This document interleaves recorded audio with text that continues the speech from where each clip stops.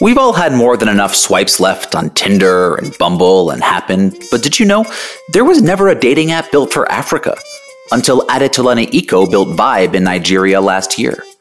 And chances are you've taken a crack at a language course or two on Duolingo, but have you heard of Aja Batbold's Tomio, the app that's revolutionizing education in Mongolia that she started in 2019?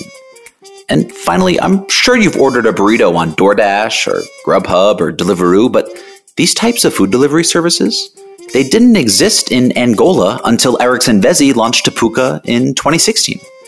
You see, you've probably never heard these stories because, well, no one's ever bothered telling them. Until now. I'm David Zabinski, and this is Not From Silicon Valley, a podcast series with founders on the realities of starting, scaling, and running businesses in emerging and frontier economies. Stay tuned.